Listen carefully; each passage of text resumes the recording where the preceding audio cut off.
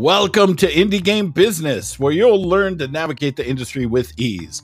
This show is produced by the Powell Group, the leading business consulting firm in the game industry.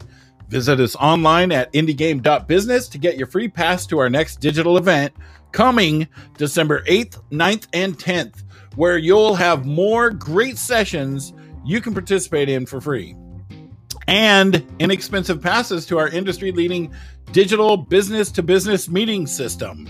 Also, make sure to donate to Extra Life. We've got a link down below in the description, or you can even join the Indie Game Business Extra Life team. That link is down in the description as well. Here we go, Indie Game Business.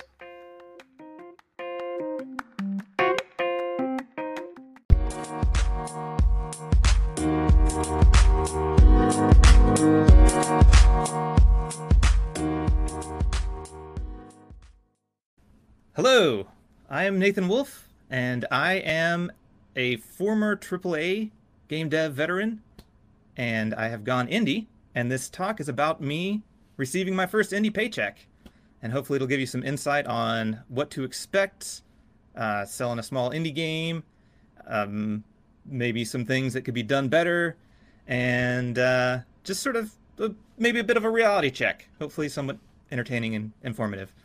So I worked in the AAA industry for about 10 years. I worked at Ubisoft, the Red Storm studio of Ubisoft, and I worked on things like Far Cry 3, Far Cry 4, Ghost Recon Future Soldier, a couple little projects that got, well, can't talk about those, I don't think. But, yeah, so then I went over to Boss Key Productions, the studio that Cliff Bleszinski started up, and it was a smaller studio, and we worked on Lawbreakers, which unfortunately didn't do too well. And then we went and made Radical Heights as kind of a try to do a quick turnaround early access game to save the studio, but that didn't quite pan out. And I decided to go indie after that. I didn't really want to go back to a big studio, so I decided to go indie, take my years of experience, and make my own thing. And this is my tale, I guess. So, when I started, I went through a couple different ideas and iterations of game ideas to do. The first one, the scope, the more I thought about it, just became bigger and bigger. And I was like, nope, cut that off before I even started. I got to do something a bit smaller. So I decided to go with a game where it's just kind of a simple platformer where you move around and punch stuff. And fast forward 2.5 years, that game is still probably not even at the halfway point. That game is called Fist of the Forgotten, by the way. You know, even the smallest ideas end up taking way longer than you expect. So I finally decided to give in to the pressure. A lot of people have been bugging me to do some game jams and stuff. So last Ludum Dare, I decided to jump in on that and say, you know, maybe it's a good idea to do a small game, just put it out there, kick it off with a game jam, and then expand it, and if it's interesting, put it out for sale, and kind of go through the process of releasing a game, selling a game, seeing what pitfalls I run into, so that when I go to release Fist of the Forgotten, which I've put years of effort into, it hopefully does not fall flat on its face. So I worked on a little game called Goop Loop, and people liked it. It did pretty well in the game jam. The basic premise was, well, the theme of the jam was stuck in a loop. So I was like, what if I take that literally and just make a literal loop, and you have just some sort of blob of something that sticks to the loop, and then you try to use physics to roll it around. So I was like, yeah, goop in a loop, Goop Loop, sure. And I made that. Like I said, it did pretty well in the game jam, and several people commented that they wanted to see a full version of it, you know, an extended version, and they'd pay good money for it and all that stuff. So I was like, all right, full throttle on this. Let's build this, get it out, put it in early access ASAP. These people that wanted to play this game, they can grab it on Steam. And my thinking was, I'll just make it, you know, I'll work on it for a couple weeks, and put it out there and sell it for $1 or two and move on.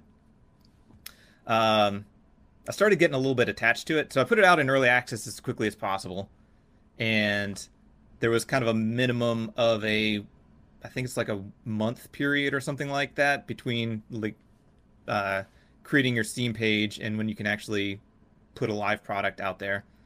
So, I had a month. I was working on it like one day a week. I was still trying to focus primarily on Fist of the Forgotten. I didn't want to get distracted. You know how easy it is to see the next shiny thing when you're working on a video game. You're like, oh, let's do this, let's do that. And then you never get anything done. So I was trying to stay focused as much as possible on Fist of the Forgotten, but set aside a little bit of time to work on Goop Loop. So I get it out, and sales were, about what I expected. I don't know if any of you have seen, I believe there was a Gamasutra article. It might be in several places, but there's a chart that shows the sales, or at least the approximate guesstimations of how much income they believe different projects make. And the really depressing thing about that is once you start getting like under about 95%, like the return starts dropping off very rapidly.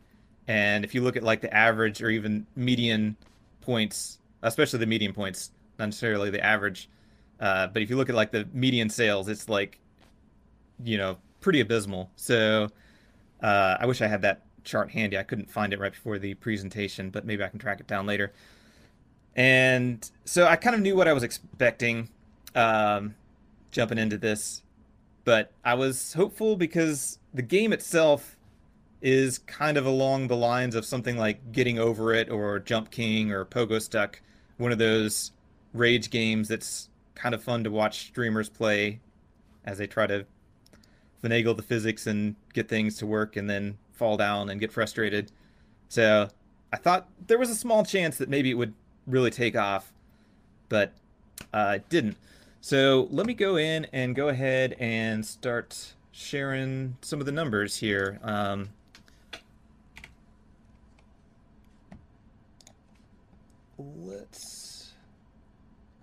Sorry, just gotta select my screen here. I believe it's this one. Yeah.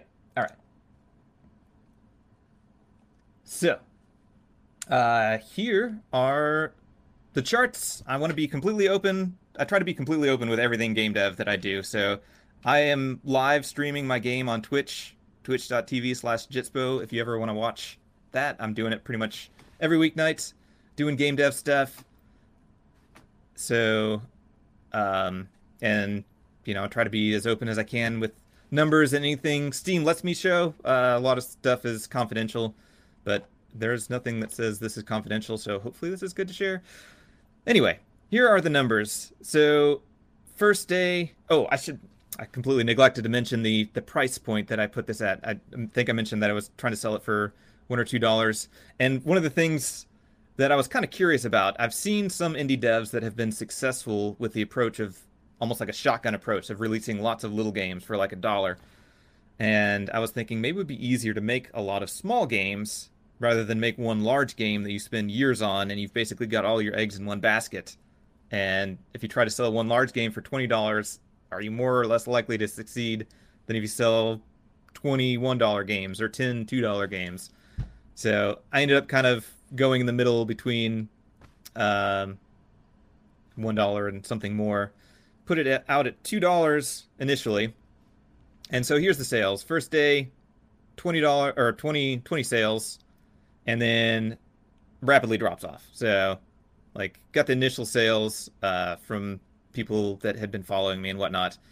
And boom, very, very quickly down to the one to 3 copies a day. So daily average is about 2 copies. And fortunately, some of my community members went and talked to a bunch of streamers and tried to get it in front of a bunch of people.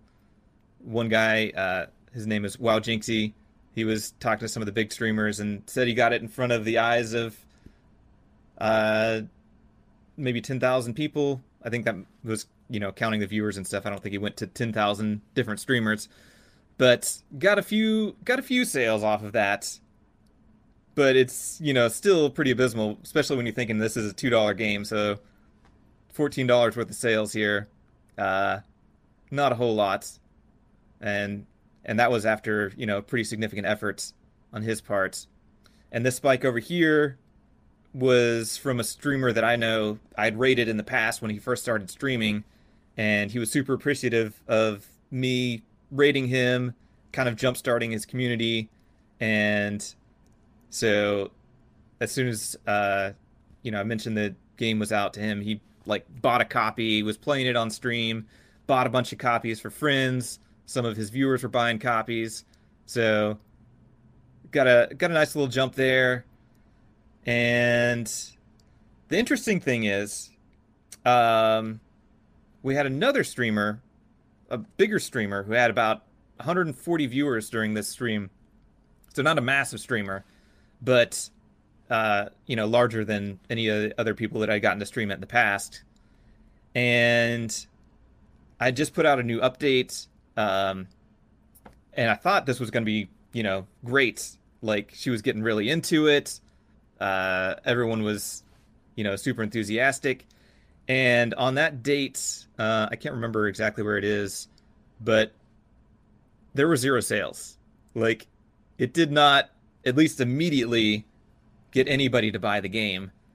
So it's really frustrating when you put all of this effort into communicating with people, various forms of, talking to press or influencers or what have you, all these different marketing strategies, and just get absolutely nothing in return. It can be really discouraging. So, that's sometimes even when it seems like everything is going great, these numbers maybe are not going to turn out so great. So, yeah, unfortunately, the Steam charts are really frustrating because they don't show when there's 0 sales. They just kind of draw a line. So some of these dates have no sales, and it just sort of skips them. So, some of these things, like between here and here, there were no sales, and it looks like you've got a constant set of sales, 2 copies a day for like a week, and really you only sold like a couple here and there. So that is kind of frustrating on Steam's part. I don't know if I can bug them about that and see if they can improve these charts. And it would be kind of nice, like, if you're selling really well, this is not something most people are, like the big game devs are going to worry about. But for us lowly indie devs that are struggling to sell a few copies a week, like, it would be nice to at least get a visual representation of that.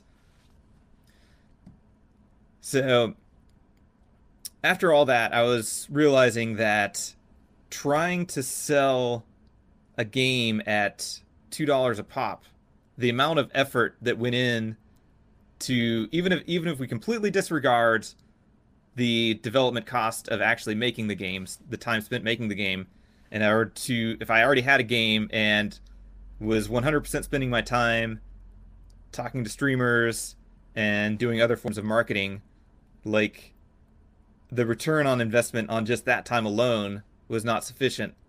So between that and the fact that I'd actually worked on the game longer than I initially intended to and added a lot more content to it, I decided to bump the price up.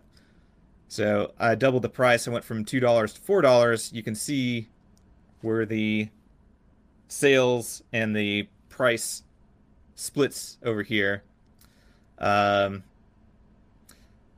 It doesn't seem like it's made a significant difference one way or the other. If anything, sales have gone down. But what I'm hoping is this will allow me to put the game on sale, and if I do like a 50% discounts, I might get a lot of people that had the game wishlisted jumping on it because, everyone loves a good deal, and I would still be making what I made initially. So Um, but as for my first paycheck, what this talk is about, uh, the first electronic wire transfer or whatever that came through from Valve actually came through on the second month because they have a limit of $100 before they even bother doing the transaction. It's pretty common in a lot of these things because of transactional fees and all that kind of stuff. So I didn't even get anything the first month. The second month, I got $128.44, which, when I subtract the Steam listing fee, then becomes basically $28.44. So, development costs versus profits. Excellent question. So, the development costs, I spent about 25 days so far on the game, which, if I were to look at that from just a pure cost of living standpoint, which for me is about $30,000 a year, uh, the development cost of that time, that's like the bare minimum is about $3,000. The If I were to like pay myself a reasonable salary, that would actually be more like $8,000 to $10,000. And if you look at the total gross revenue here, 378, that's before Valve takes their cut. So I'm only going to get 70% of that. Um, and that's also not counting time trying to market the game and stuff. I'm just going off the numbers of the actual dev days where I've streamed it. So I think I'm on my 26th day there. So yeah, that's maybe over a long tail if I stop development on this, and it would take many, many years to recoup that cost. As for the price points, I was initially thinking I just want to get this out as quickly as possible, make a just make a game, get it out there, sell it for like $1. I was aiming super low. I was like, this game, as it was at the Ludum Dare version, took about 10 minutes to complete. And I was like, maybe I can extend that to 30 minutes or something, an hour, depending on, how, what all I do with it. But I wasn't expecting it to be really long. I was like, just knock this out really quickly. But like I said, I kept expanding it. As the game stands now, it takes maybe about 4 or 5 hours to complete, which is actually a lot longer than I expected. It varies vastly depending on the skill. Like, if you're really good at the game, you can beat it sub 5 minutes. But first playthroughs usually take 4 or 5 hours if people complete it at all, because it is a pretty challenging game. So, yeah. As for what I would do differently, so the things that I think I rushed way too much on this. Like, my thinking was, let me take this game that some people were hyped about during the Ludum Dare Game Jam, and let me get it out to them as soon as possible, get it out in early access, and iterate on it, build it up, keep adding content until I think it's like, a solid shippable product, and then call it done and maybe just move on from there. But I think that was bad because it didn't give Steam time to accumulate the wish lists and some other things that impact the algorithms for whether or not your game's shown. And if your game doesn't make the cut for that like new and trending lists, like it's almost just dead in the water. Basically, the only way people know about it is if you directly interact with them, which is why it's really important to build up a community. So that's one thing where I feel like I'm probably above average in as far as indie developers go. a lot of people are either fresh out of college or what have you, and they don't have like a fan base or anything built up. Not that I necessarily have a fan base, but I stream development every day, and I also have some people that have followed me from games and stuff that I've worked on in the past. So I've got 7,000 followers on Twitch, about 1,500 on Twitter, and I've recently started using TikTok to gain some visibility, and I've got about 1,000 followers on that. And I feel like that's, not fantastic numbers, but probably above average when you look at a lot of indie devs. And almost all of my sales came from either people that I directly interacted with or people that, people that were in my community, people that I contacted directly. Sometimes I went to streamers that I didn't know before, or people that were in my community and talked to streamers and convinced them to buy the game, or, friends and streamers and whatnot. And it's like you have to have that large grassroots base in order to get any kind of traction anymore. And the larger that base is, the better. So I need to work on building that up. I also have a Discord server that's got about 300 people on it.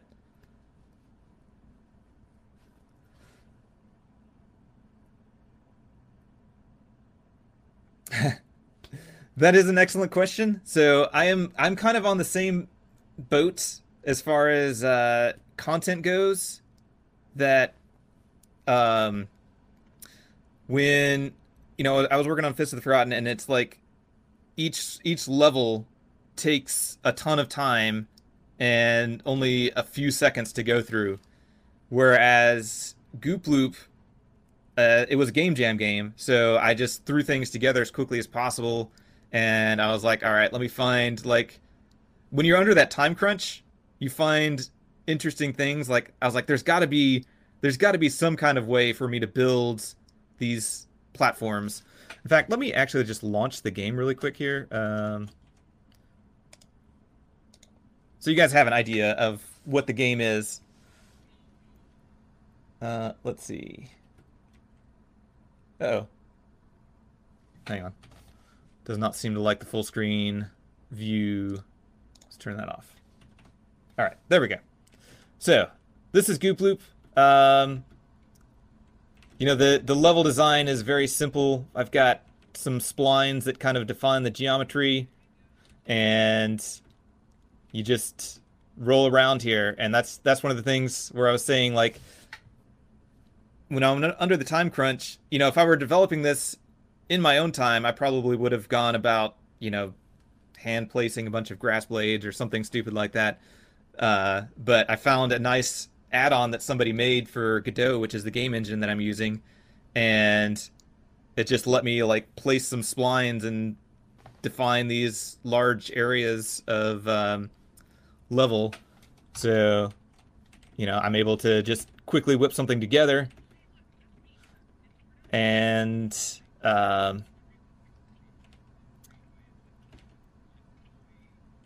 I can quickly build all these levels out. And like I said, it varies based on the skill of the player. So somebody playing the game for the first time, they are struggling with the mechanics. They're trying to figure out how to move, because it's not like any other platformer, really, because it's all physics based. So your goop jumps around, and you're trying to get this loop to roll, and people are, going all over the place, and it could take 30 minutes to get up this hill, where in a traditional platformer, you just run and jump up it. So that's one of the reasons why it can take several hours to complete the game. Whereas in a traditional one, you have to build out a lot more content if people are familiar with the controls and can run through it a lot faster. And I'm sorry if I've missed some questions that have popped up over here. My thing is way over on this side. So I pretty much went and launched in early access as soon as I could, which was about a month after the Steam page was created. So right after Ludum Dare, I was like, all right, put the Steam page up and set a launch date as soon as I could. I actually messed up because I didn't send a build for them to review, so it got delayed by like a week or something like that. But it was less than 2 months from Steam page creation to early access launch. And that brings up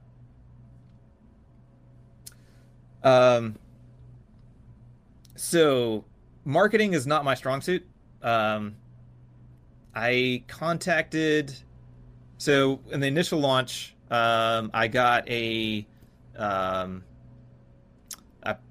press launch thing. I can't remember what it's called, but you know, to send out to the press and I mean, I did have a press kit, but my mind is blanking on the term for the game press type thing that all the news sites can go and grab stuff from. I only got a couple bites on that. Yeah, press release. Thank you. So I got a couple bites on that. You know, a few news places published it. Not a whole lot. I had community, you know, from my streaming and Discord. I posted some news posts on the Ludum Dare page, and I replied to the people in my comments that wanted a full version of the game. Yeah, tried to contact some various influencers and stuff, but it was pretty difficult to get bites on a lot of that stuff. It's not, you know, if your game is not like the shiny new thing, there's so many games out there. Everyone's so busy and so pressed for time that on the surface, like just looking at Goop Loop, I don't think there was a lot that enticed people to check it out. Which is why I went and added some, like, I think when I had the game playing, you could see the faces and stuff. The original launch of the game did not have anything. It was just the Goop and the loop, and I tweaked the art and stuff. A pretty substantial improvement over what I had in the Ludum Dare version of the game, but I made some various tweaks to try to make it more enticing, and I think that was somewhere around this area, and it didn't really make much of a difference as far as, you know, getting new bites on the game. But yeah, I also had Twitter, so I was posting lots of updates on Twitter. And recently I've been posting videos on TikTok, which has been pretty decent as far as getting, like, new followers and getting some eyes on it. But they don't seem to be turning around to sales really well. So, like, I've pretty rapidly climbed up to 1,000 followers on TikTok. And I think part of the problem is that platform is, you know, it's designed to keep people glued to it. So they see something, they're like, oh, cool, that's kind of neat. And then they move on and forget about it. I did have a couple people mention that they wanted a mobile version of the game, so that might be a more viable marketing location for mobile. Speaking of mobile, yeah, you had that question did pop up. So the mobile market honestly terrifies me. Like, just the sheer amount of stuff that goes on in there and how difficult it is to get visibility. Like, I feel like as difficult as it is to get visibility on Steam, it's like 100 times more difficult on the mobile market. Although I haven't actually launched anything on mobile, so I don't know. I am probably going to look into, once I feel like I've got this a little more wrapped up, look into making a mobile version of the game, adding some touch controls, and see if a mobile platform launch does any better, that is something I'm considering exploring.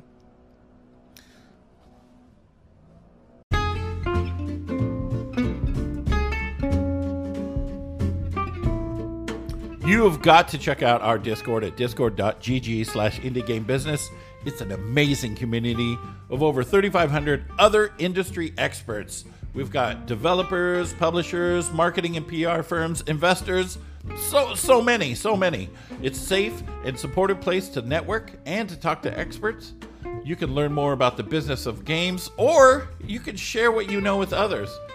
We have exclusive workshops on perfecting your pitch deck, finding a publisher, and more. Remember, it's discord.gg/indiegamebusiness.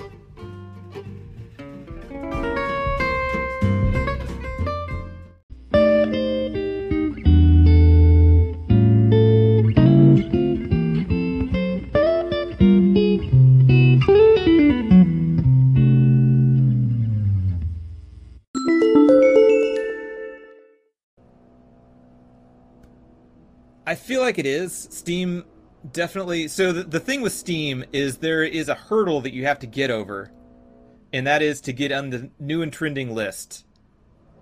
Because if you just exist in Steam, pretty much nobody finds you unless they're explicitly looking for you. And you need to get up on the lists where people just casually browsing through Steam will see your game. But it's a huge risk to put the kind of budget and time into making like a AAA game or whatever you want to call it, like a high tier indie game. Because if that fails, like the hit is going to be that much harder.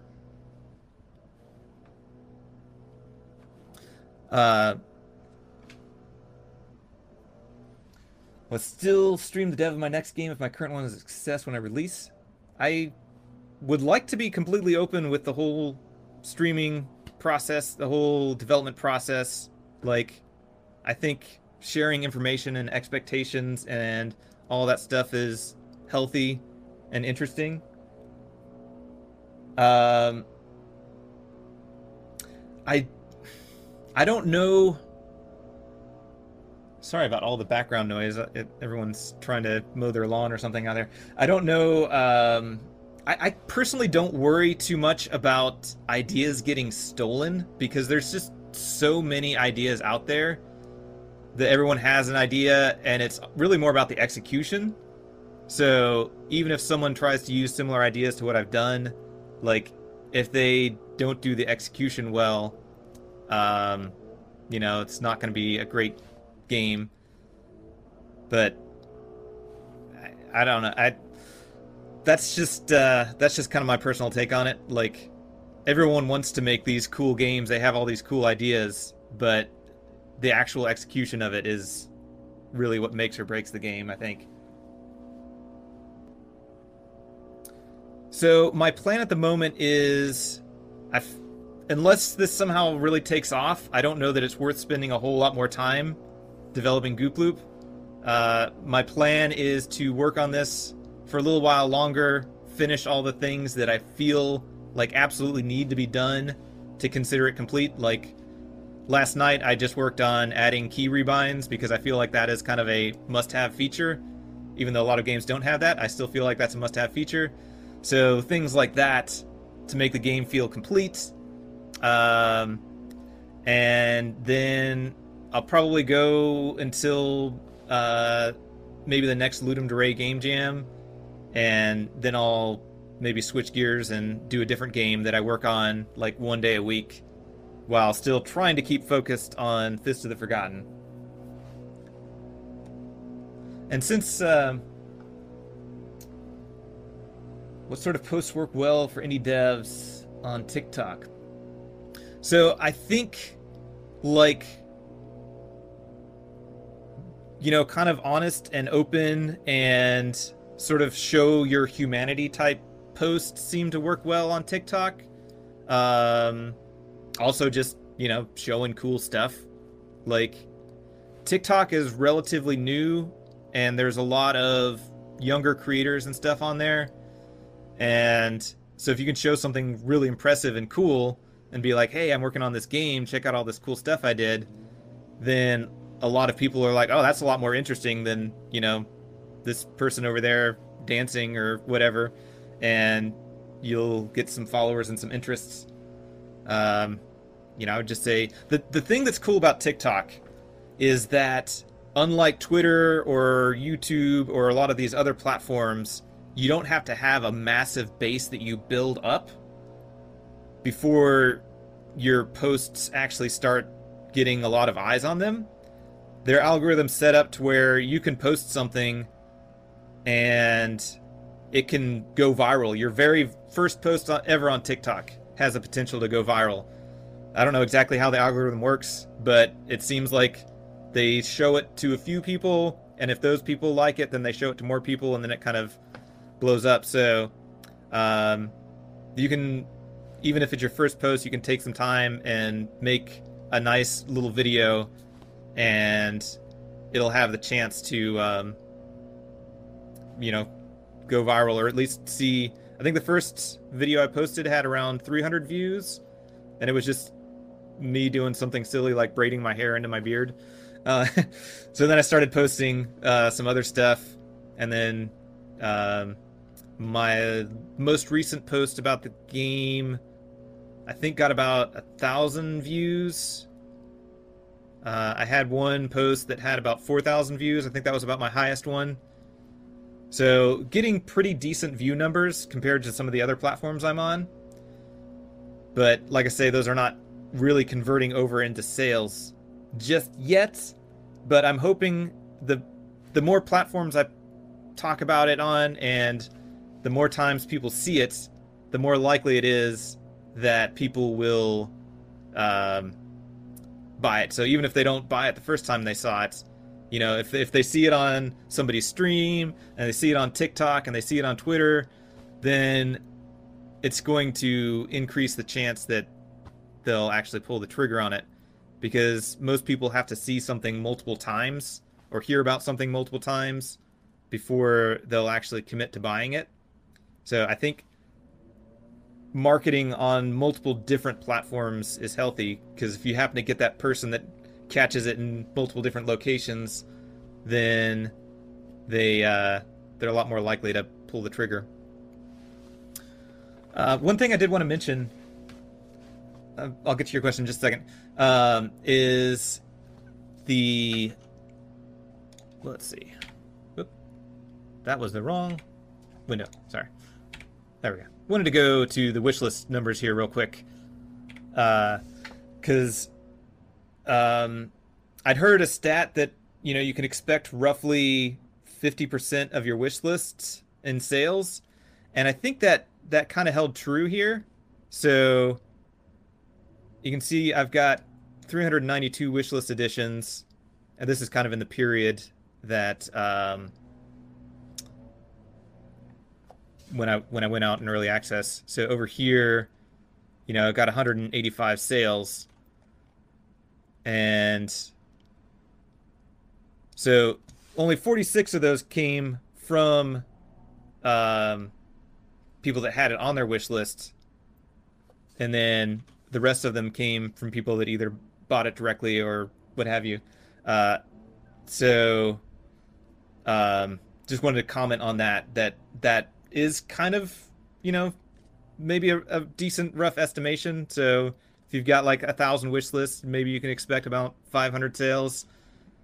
The thing I found kind of interesting here is that my Goop Loop wish lists during this period outdid my Fist of the Forgotten wish lists.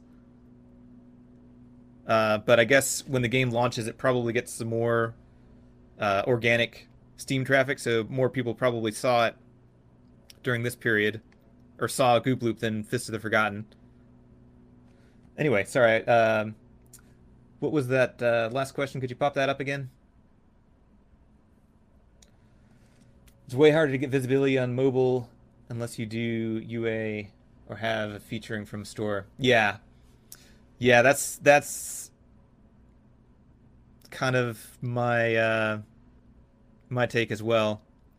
And I'm almost wondering if going to mobile, it would be better to look into getting a publisher that maybe has contacts and strings to pull to be able to get those kinds of features and stuff.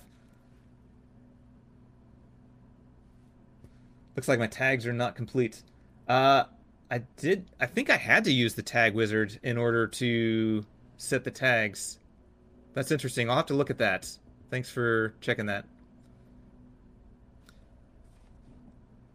Because they made me go through. I think when I set up the Fist of the Forgotten page, I was able to just set the tags. But when I created the Goop Loop page, they actually put me through some kind of wizard thing or something like that.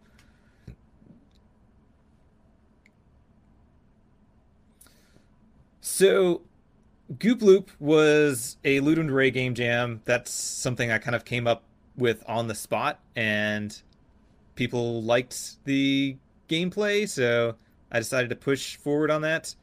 The idea for Fist of the Forgotten, um, that was me trying to do something that was kind of in my wheelhouse as far as character movement goes. So, like, I'm super familiar with character movement more in the first and third person shooter genres, but I was like, well, yeah, first person shooter is probably a bit out of scope for my first indie project. So I thought a platformer, and then taking some of the stuff that I learned working in shooters and bringing that to the platformer space would be pretty cool. So that game has a lot of nice fluid movement, sliding and jumping and punching and grappling and things like that. So that's why I decided to do that one. I wasn't necessarily doing market research. I know it's a struggle because there's you can make a game. I mean, ideally, you find a game that fits into the realm of what people want and is also something that you can feasibly complete, and it's something you want to do. You got to have that Venn diagram where all those things overlap. Fist of the Forgotten was originally supposed to be my small indie project to sort of kind of kickstart it. My plan was to jump in, do a smaller project, a little platformer, and as time goes on, work up to bigger and bigger projects. That may have been a foolish idea. I was like, well, I'll start with something small that will hopefully I can get done within a couple years, and then that will bring in enough money to let me do larger projects. Reality, maybe that is not necessarily going to be the case.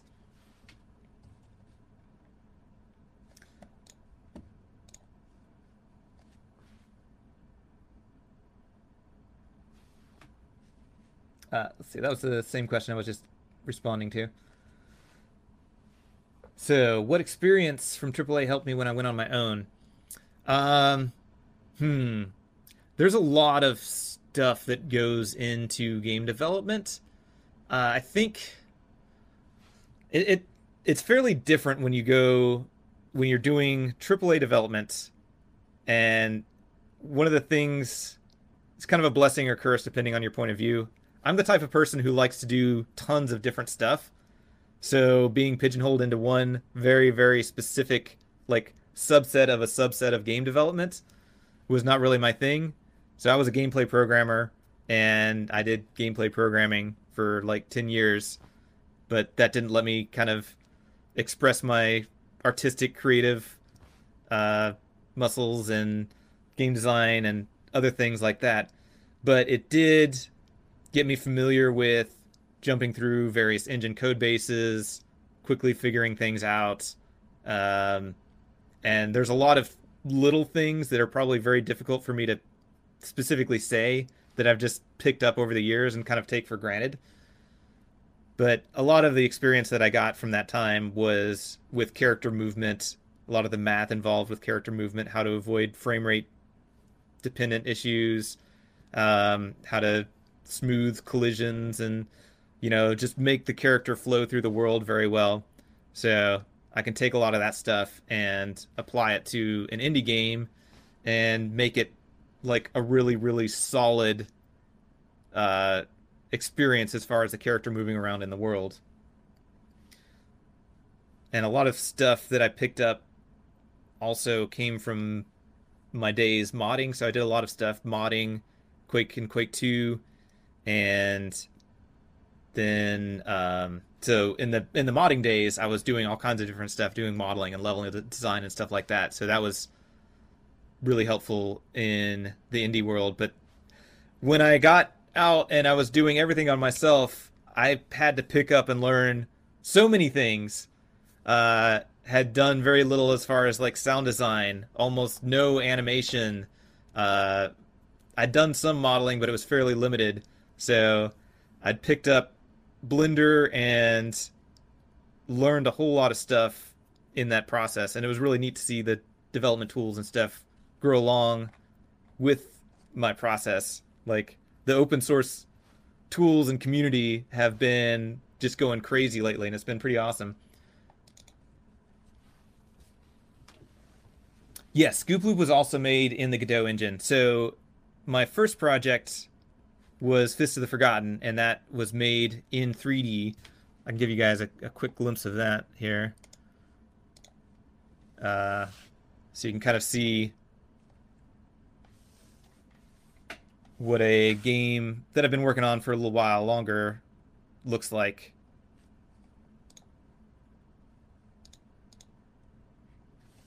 Let me just restart it at the beginning. So this game was made in Godot, and I'm using pretty much all 3D assets.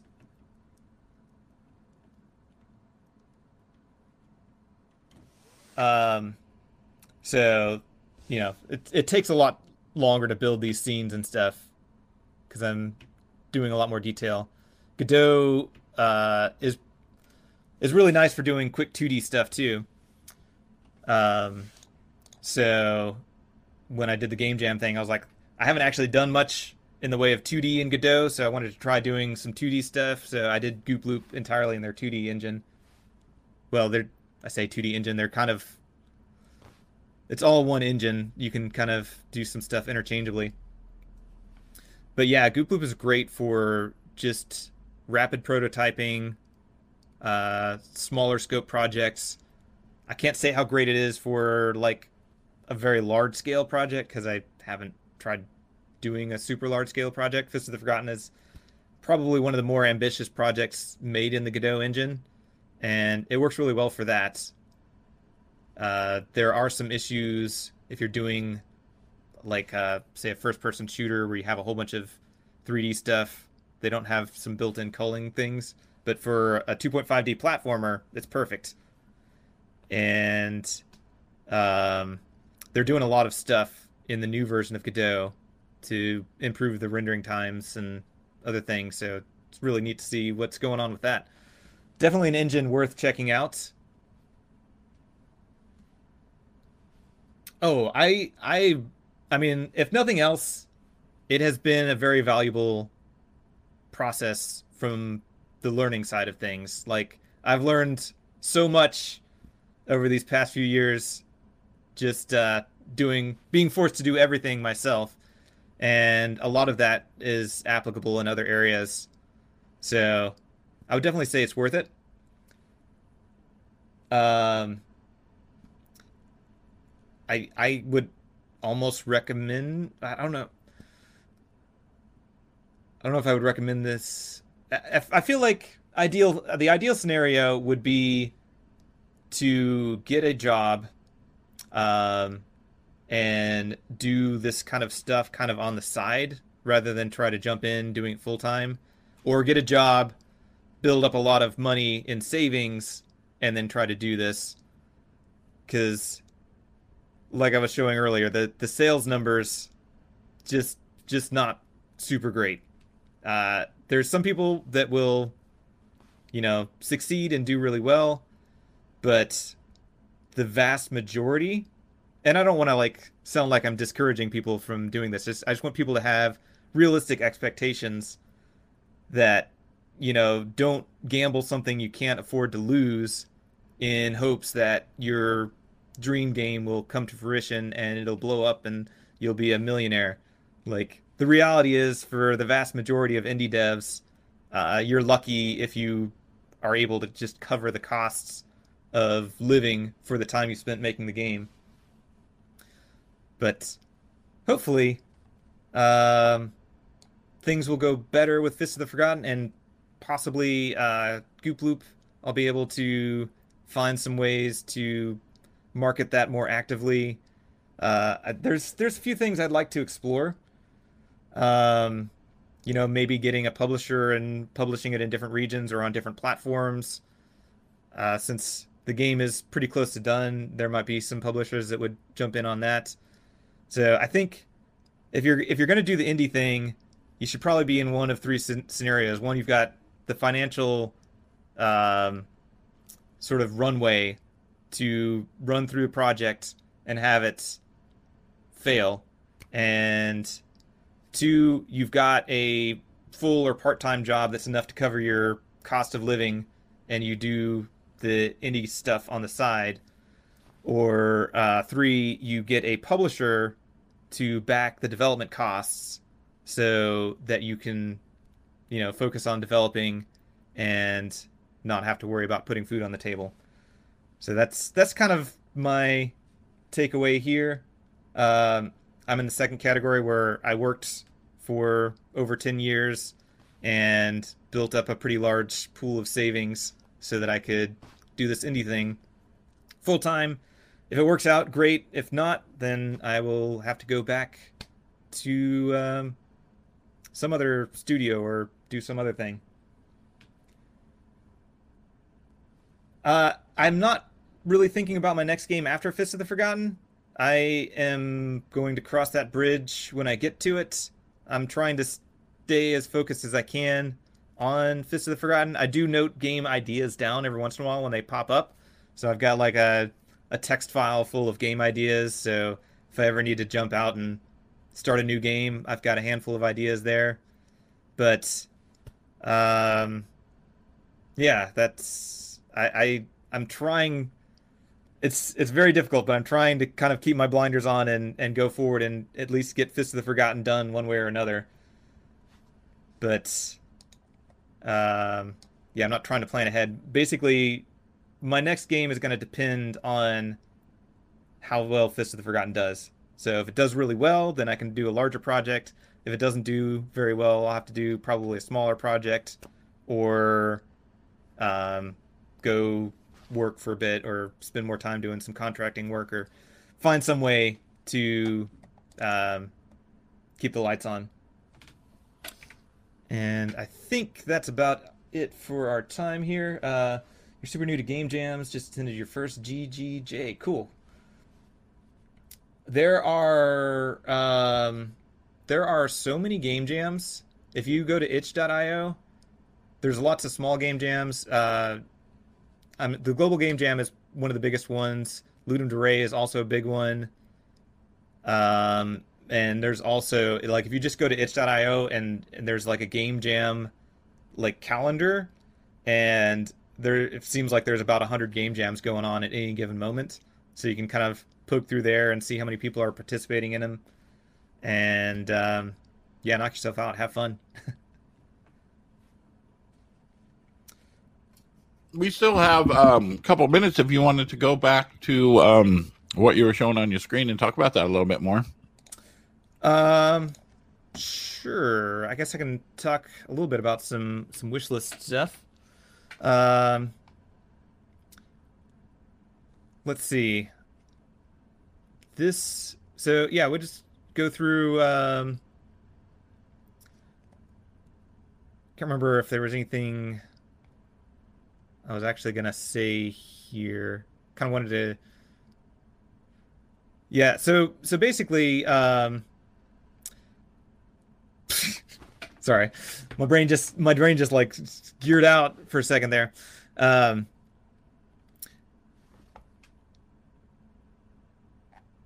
gotta find a way to bump these wishlist numbers up. The long and short of it is that there, sales and whatnot. Even if I had more time with the Steam page up, like the numbers I was bringing in as far as wish lists, like I feel like you want to have a good at least 10, ideally like 30,000 wish lists on a game to kind of feel pretty comfortable with it showing up on the new and trending and selling enough copies to be profitable. And I'm just like nowhere near that. I think I've got a bit over 1,000 or so total on Fist of the Forgotten during this period. Past few months, I've only got about 300 or so. It's tough, and it's something I've got to spend more time focusing on, and it's one of those things where I kind of go back and forth on should I go with a publisher or should I not? Like, I look at so many different examples of games, and it feels like there have been so many successful games that have come out that didn't have a publisher. But then I look at how difficult it is to just get the wish list numbers and stuff built up, that I don't know. So I'm actually putting together a pitch deck now to start pitching to some publishers to, just sort of explore some options, because with the amount of development time I have left on Fist of the Forgotten, at least what I expect to get it finished, I don't know that I'm going to have the runway to make it all the way there. And it seems like we'll see. I'll probably try to do another small project or two and see if any of those take off. But with Goop Loop, like, I didn't even make back the amount of, if I calculate the time it took to build the game, I didn't even make that back. So that's not adding to my runway. That's actually taking away from my runway on Fist of the Forgotten. But one thing that does help is having a community. I'm actually making more money from things like donations and Twitch subscriptions and Patreon and stuff like that. I think I'm getting about $200 a month from that, which is considerably more than I'm making in sales. And that's the thing that's kind of interesting. A lot of these indie devs talk about, their various sources of revenue. And I watched one video and somebody was getting less than, I think, 20 or 30% from game sales. They were getting things, selling merch and grants and community support, all these things. It's really challenging because building a game just by itself is an obscene amount of work, and it's really difficult to do. And then it's like on top of that, you've got to do all this other stuff just to kind of make ends meet. So the life of an indie dev can be pretty challenging. Cool. Well, I think... oh, yeah, I don't know if we're going all the way till 10 o'clock or if this needs to be cut short. I thought we needed to be cut short about 10 minutes early. But... we can go. If anybody has any other questions, feel free to throw them out.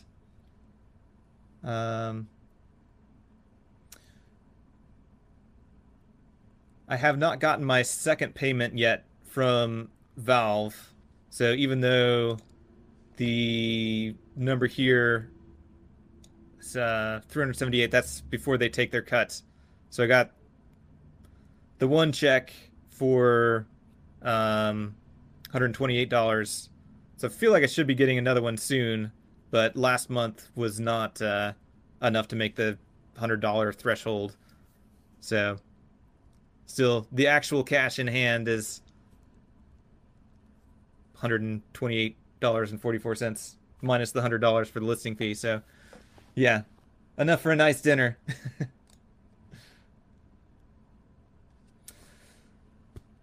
Collaboration and teamwork is an interesting proposition. There's definitely benefit to doing that. Having people that have specific skills, and also they, if you have multiple people working on a project, there's different audiences that they bring in. The challenge is if you have two people working on a game, then you've got to split that revenue across two people. If you have more, like, your chance of success, it seems, kind of goes down Then there's additional complications of, making sure all your potential legal issues are covered, making sure you've got good contracts written up, and all the overhead of that, and then, managing people, and there's a lot of stuff that I kind of don't want to deal with. I just want to, focus on building the game, and if it's all on me, then I don't have to worry about, if some other person is able to eat, or like if you pay an artist or somebody to do work for you, you'll see your funds drain very, very quickly. So I'm mostly just trying to survive and build a game, and hopefully it takes off at some point. Or maybe multiple games take off. I don't know. We will see. Only time will tell. All right. Thank you so much, Nathan. It's been an awesome talk here. We appreciate you very much.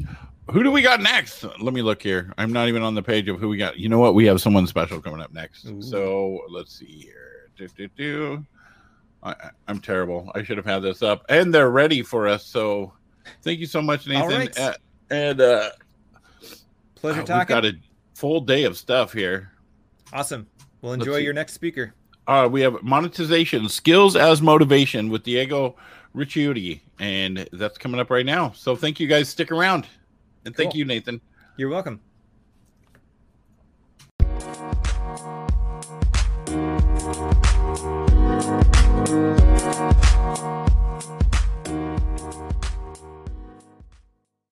Thanks for listening to Indie Game Business. You can learn more about the show and our online business networking events at indiegame.business.